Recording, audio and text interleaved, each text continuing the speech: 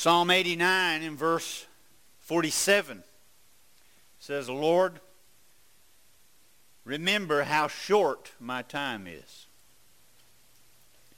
To think about that, there are flashes of life before us.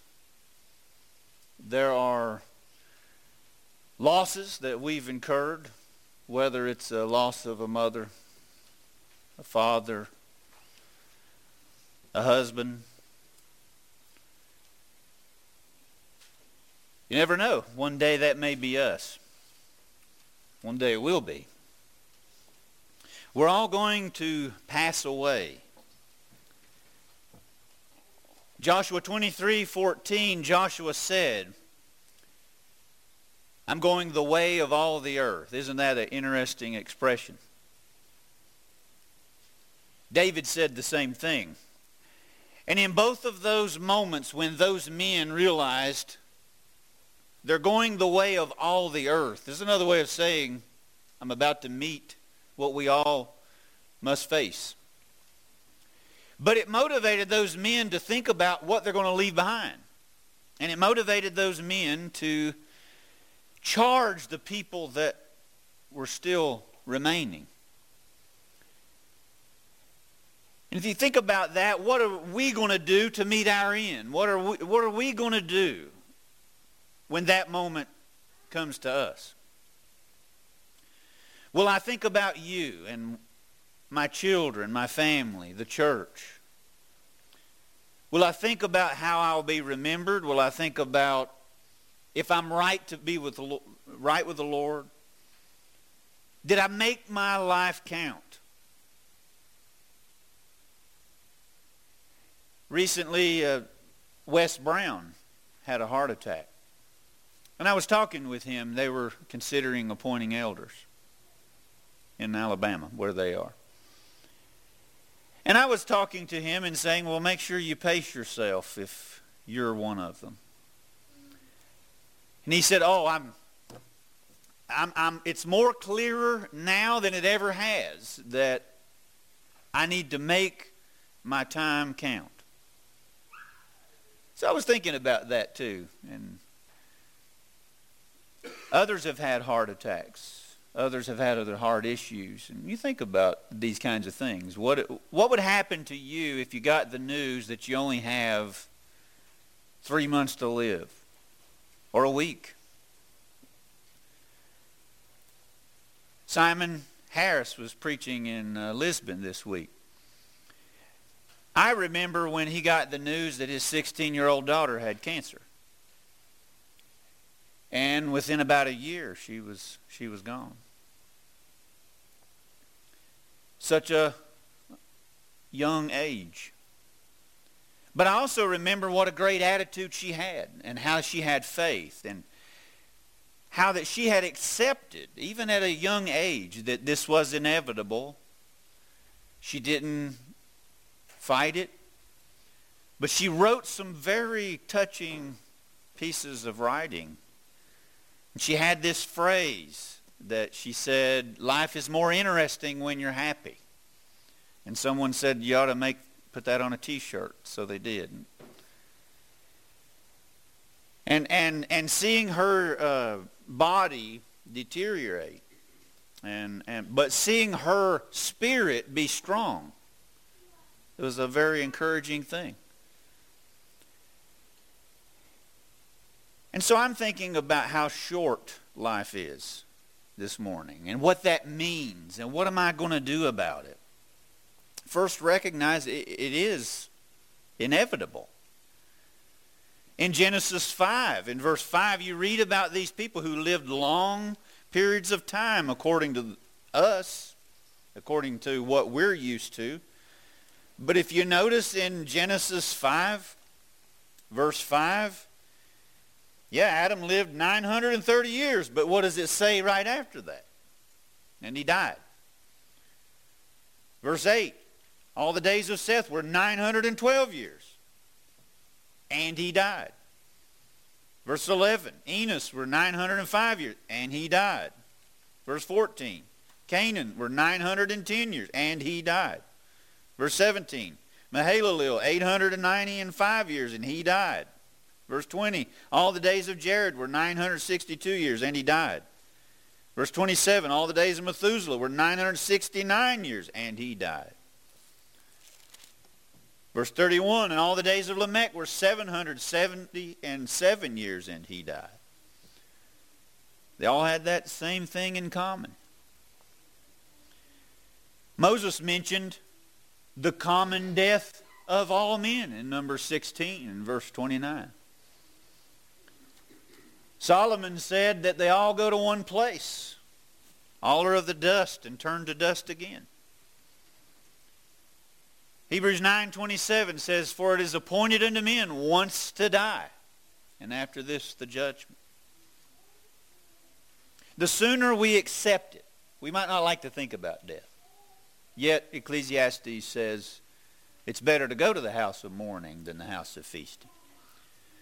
When you think about death, while unpleasant as it may seem, it would do us good to appreciate life and how fragile, how precious, how short it is, and how important it is to make your life count before God. Because it won't be long before it happens. Psalm 90, verse 9. We sang a song just a moment ago that had these words, or is taken from it. For all our days are passed away in thy wrath. We spend our years as a tale that is told. Some of your translations may say, as a sigh.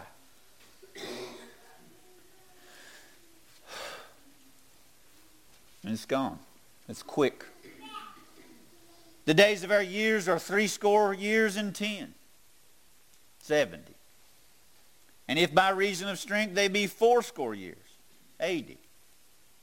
Yet is their strength labor and sorrow, for it is soon cut off, and we fly away. Soon. Even if you live a relatively long life the way we think of it, it's still short. Still short. Job 7. Job said, my days are swifter than a weaver's shuttle. Whether it's talking about the act of how fast that's moving, or leaving by a thread, or it's cut off like a web. And so now I understand the importance of how the wise man said, teach us to number our days, that we may apply our hearts to wisdom. It's good for me to think how short my time is. Job said in Job 7 and verse 7, oh, remember that my life is wind. ESV says a breath. It's not very long. In Job 10 and verse 9, thou hast made me as the clay, and wilt thou bring me into dust again. Job 14, he said, man that is born of a woman is of few days and full of trouble. He cometh forth like a flower and is cut down. He fleeth also as a shadow and continueth not. Some of your flowers spring up. It's beautiful, isn't it? It's a wonderful thing. Springtime. But it doesn't last. Won't be long, those flowers, they wilt. Beautiful while it lasts. Better appreciate it while it lasts. James 4, verse 14, he says, whereas you know not what shall be on the morrow. For what is your life? It is even a vapor that appeareth for a little time and then vanisheth away. For that ye ought to say, if the Lord will, we shall live and do this or that. And you learn that during the pandemic, how plans were made and plans got changed. Haven't you noticed lately that that is so true? You think, I'm going to do this, I'm going to do that, and things happen beyond your control. And what do? This is why we need to always say, when we make our plans, if the Lord wills. It's not just a cliche phrase. It might not be the Lord's will. There might not be a tomorrow.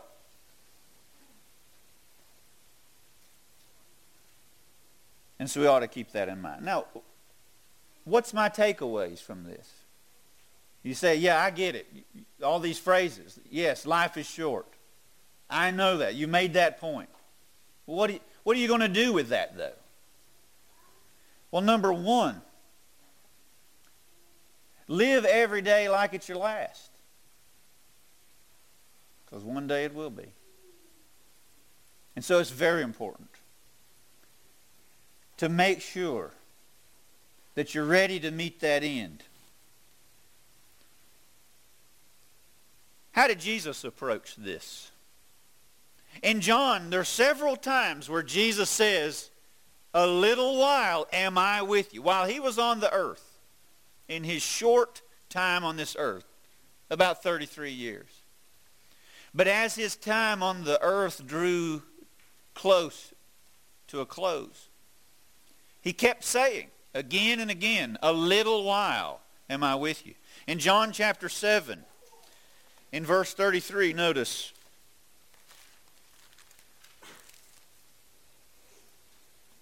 the Pharisees are complaining. Some are doubting him. Some are not understanding his purpose. But yet he makes this point, John 7:33. Yet a little while am I with you, and then I go into him that sent me. Ye shall seek me, and shall not find me. And where I am, thither you cannot come. Well, here's the takeaway. If his time that he recognized was only going to be here for a while, what is he telling them? You don't have very long to make your decision. You don't have very long to have those people there could see him, hear his teachings, touch him, see his miracles, follow him, make that decision and determination. You could sit and you can wait and you can wait and say, well, I'm waiting on this or I'm waiting on that. Maybe one of these days. Maybe one of these days I'll get my life right. I'll turn myself around when the time is right. But one of these days, that door will be closed. And then what? You don't have that long to seek. In John chapter 12, in verse 35,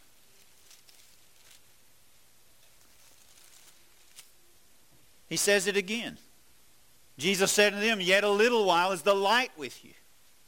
Walk while you have the light, lest darkness come upon you. For he that walketh in darkness knoweth not whither he goeth. You know that saying, you don't know what you got till it's gone. Jesus is telling them, seek me while I can be found. I'm here to shed light and give you the truth. There's going to be a day when you will look for that, you'll wish you had it, and it's not going to be there. So it's important to make that choice while you can. In chapter 13, in verse 33, little children, yet a little while I am with you. You shall seek me. And as I said unto the Jews, whither I go, you cannot come. So now I say to you, a new commandment I give unto you, that you love one another, as I have loved you, that you also love one another. By this shall all men know that ye are my disciples, if you love one another. Here's the takeaway. Because he's only going to be there a while, then what are they to do? Love each other. Love him. It's so important. If you recognize how short your life is, make sure you love God and your neighbor, and especially your brethren. In chapter 14, in verse 19, Yet a little while, and the world seeth me no more. But you see me, because I live. You shall live also. And then in chapter 16, in verse 16, he tells them again, a little while, and you shall not see me. And again a little while, and you shall see me, because I go to the Father. He keeps saying this phrase. And so notice their response in verse 17. They're finally, what is he saying here? Then said some of his disciples among themselves, what is this that he saith unto us? A little while, and ye shall not see me. And again a little while, and ye shall see me. What's this all about? Well, he's not going to be there very long, but it's not going to be long till they're going to get the opportunity to be reunited with him as well. So there's another takeaway. So one is, how long do you actually have? Do you know that? Do you know really how long you have before our Lord either comes back or your life is gone from this earth? Do you know? And suppose a loved one is taken. Would you have wished you had made amends? Will you have wished you had not said those words? Will you have wished that you had spent more time? Will you have wished? But then, there's a bit of hope here. That you can be reunited with them. If they're in Jesus. And you're in Jesus. That it won't be that long till that reuniting can take place. It does not have to be the end. It could just be for a little while. And so I take comfort in that. With those who have gone on to be with the Lord, and those who die in the Lord, precious in the sight of the Lord are the death of his saints. They're not forgotten. He will bring them with him when he comes back. So it's just a little while. And if it's just a little while, can you hold out? And so I think about that. In Christ, difficulties are only temporary. That is a great takeaway for me. Is this idea that it's just short. You know, I can put up with something if I know it's not that long. If something's annoying to you, but you know it's going to end in 1 minute, could you bear with that? If you knew it would be worth it. If a mother is uncomfortable, saying that at the very least, while she is bearing a child, but she knows what's coming, does that thought of the reward at the end make it all worth it? And so think about this. Whenever, as a Christian, if you're going through a difficulty, whether it's a sickness or whether it's a temptation, whether it's loss, whether it's just life being hard, it doesn't have to be forever. It could just be a short while. See light at the end of the tunnel. See hope. And know that it's only short for you as a Christian. If you have that is a wonderful blessing. So not always this idea of how short our time is has to be gloomy. It can be a source of strength and help to us. And if you're thinking about, things are hard. It's hard being a Christian sometimes. It's hard trying to do the right thing sometimes. It's hard overlooking some things that you're taught to. If that's you and you're dealing with that, just know it doesn't have to be forever. It's just a short while. Hold out. Don't give up. If you're feeling like giving up, can you hang on just a little longer? Think about it this way. Could you imagine what if you're sitting here thinking, this is taking way too long? I know you said it was short, but it feels long to me. Well, what if you gave up and you quit? And then the Lord returns right after you quit. And you are almost there. Have you ever think about that? You might have just been almost there and you gave up too soon. Don't give up. Don't lose heart. Jesus is telling his disciples this in chapter 16. In verse 32, behold, the hour cometh, yea, is now come, that ye shall be scattered, every man to his own, and shall leave me alone. Yet I'm not alone, because the Father is with me. These things I've spoken unto you, that in me you might have peace. In the world you shall have tribulation, but be of good cheer. I have overcome the world. He could see it. He could see that his prize was going to be worth the shame that he was about to go through and the difficulty that he was about to go through. You need to see that your prize is the Lord. Do not move your eyes off of the goal, and that is to be with the Lord in heaven. There is no worldliness, no worldly appeal, no temptation. There's nothing out there that is so great to cause you to want to remove or let somebody take your crown when you are almost there.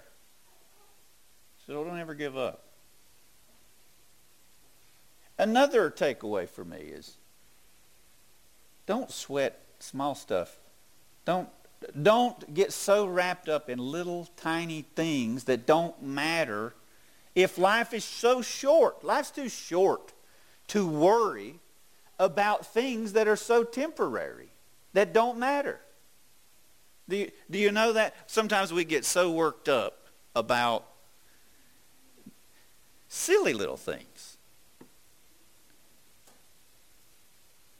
But if life is short, don't fret over bills.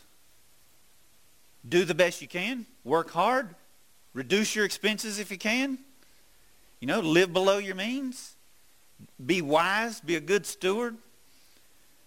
But if you're doing all you can do, and you're worried, well, am I going to lose my job? I don't know. Are you worried that, am I going to be able to eat? Am I going to be able to put food on the table? What did Jesus say about that? Your Father feeds the birds, and you're of way more value than the birds. Set your affection on things above. Seek first the kingdom of God and his righteousness. All these things will be added to you. And don't sit and fret about tomorrow. Tomorrow will take care of the things of itself. Here's the thing. Do you even know whether there'll be a tomorrow? And you're sitting here worried about the things that are going to happen tomorrow. You're losing sleep, or you're getting an ulcer over things that are going to happen tomorrow. And there might not even be a tomorrow. You may be just imagining a problem and making a grasshopper into something huge and big.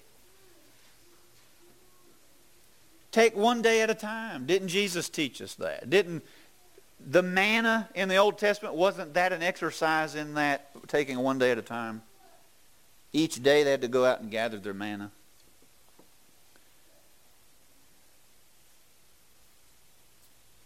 So don't sweat small stuff. Don't bear grudges. Why does it say in Ephesians 4 and verse 26, don't let the sun go down on your wrath? Well, how long are you going to be angry with a brother? Be angry, sin not. But how long are you going to hold that? Are you going to hold that forever? You just going to harbor that, ill will or that temperament? When will you let that go? I mean, life's too short. I don't know if you ever thought about it this way. Let's say somebody really is bothering you. They really have hurt you. Would it change anything if that person died? Now, sometimes people say things flippantly. They'll say things about other people dying. We don't talk that way, number one. But have you ever actually thought about it? That what if this person that you're angry with, what if they did die?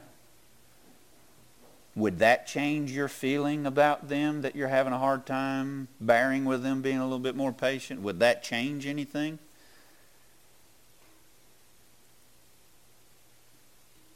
Don't fight over petty issues. There's another one. If life is short, why do I want to, be divided with my brethren over things that are matters of opinion? I'm talking about sinful matters. But if life is short, is that opinion of mine really that important that I want to be divided from my brother or sister? And here's another one, Psalm 37. Don't fret over evildoers. Sometimes we look at the world and we see the news, and I wonder sometimes how much of this can we take in. Everything on the news, it seems like, is some kind of bad news. There's some kind of evil. There's some kind of sinful activity being celebrated, or there's crimes, there are injustices, there are mistreatments, there are all kinds of things that upset us, and sometimes that's the right way to feel. But sometimes we may end up becoming cynical, or we may think because things look unfair for now, that we think that maybe somehow God is not acknowledging what's taking place, and how can he let this happen, or something like that. But Psalm 37, verses 6 through 10, he talks about not fretting, not losing heart over what evildoers do.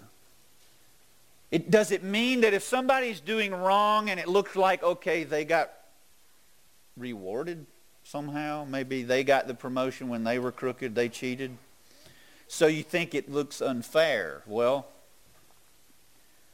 God is not overlooking that. He will right all the wrongs, and we will all stand before the judgment seat of God. And if life is short, I need to understand the one day I'm going to be before him, they will be before him, we'll all have to answer for what we've done.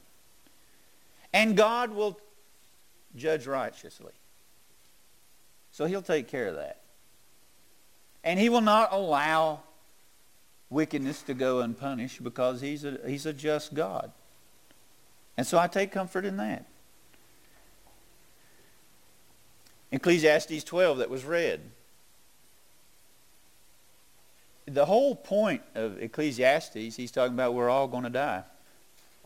And if a perspective under the sun on this earth were that if you live and you die, whether you're rich, whether you're poor, whether you are wise or whether you're not, everybody dies, then what's the point? It seems kind of futile from an earthly perspective. Why try to do this or why try to do that if you're going to be forgotten? But yet at the end, he brings the point home, and he says, here's the conclusion of the whole matter. Fear God and keep his commandments. This is the whole duty of man. Now, from that perspective, if you're going to be brought into judgment, and it's all about, since you're made in his image, so you should please him, you should obey him, keep his commandments, because there's going to be an afterlife. Well, now what I do in this life has meaning. I can appreciate it.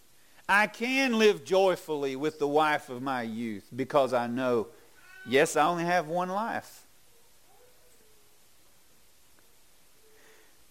Now, don't do as a lot of people do when they think of life is short. You only have one life to live. YOLO, so let's just be reckless.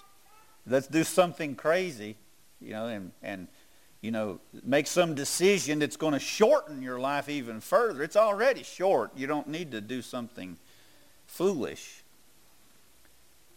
What you need to do is make every time count. And especially right now. What if the Lord came back? Would you be found faithful? He's not asking something that you can't do. He's asking you to deny yourself, take up your cross, and follow Him. That's a commitment. He's asking you to give up your old ways. But He's not asking you for something you can't do. He's not asking you for perfection. That's impossible. If you think, well, I'm just going to wait until I'm perfect and I'm going to be a Christian then, you're not ever going to make that. But if you can give your best, and you can make the decision, I'm going to follow Him, I'm going to give Him my heart, I believe that He is the Son of God, I'm ready to change, I'm ready to live the rest of my time, not to my will or to the world's, but to God, then why not do that? Why not confess, I believe that Jesus is the Christ? Come right up to the front. We'll baptize you into Christ. All your sins will be washed away. And then you can live faithful till death. And think about all those phrases. You remember this if you're already a Christian. Those phrases in the book of Revelation. You'll have tribulation. 10 days. Be faithful unto death. 10 days is a short time. So, there may be a trial. There may be difficulty. But it's short. Just hold on. All those statements. Hold on till I come. Behold, I come quickly. It'll be here before you know it. Your time will be up. So just hang on. Make your life right, whatever your need is, while we stand and as we sing.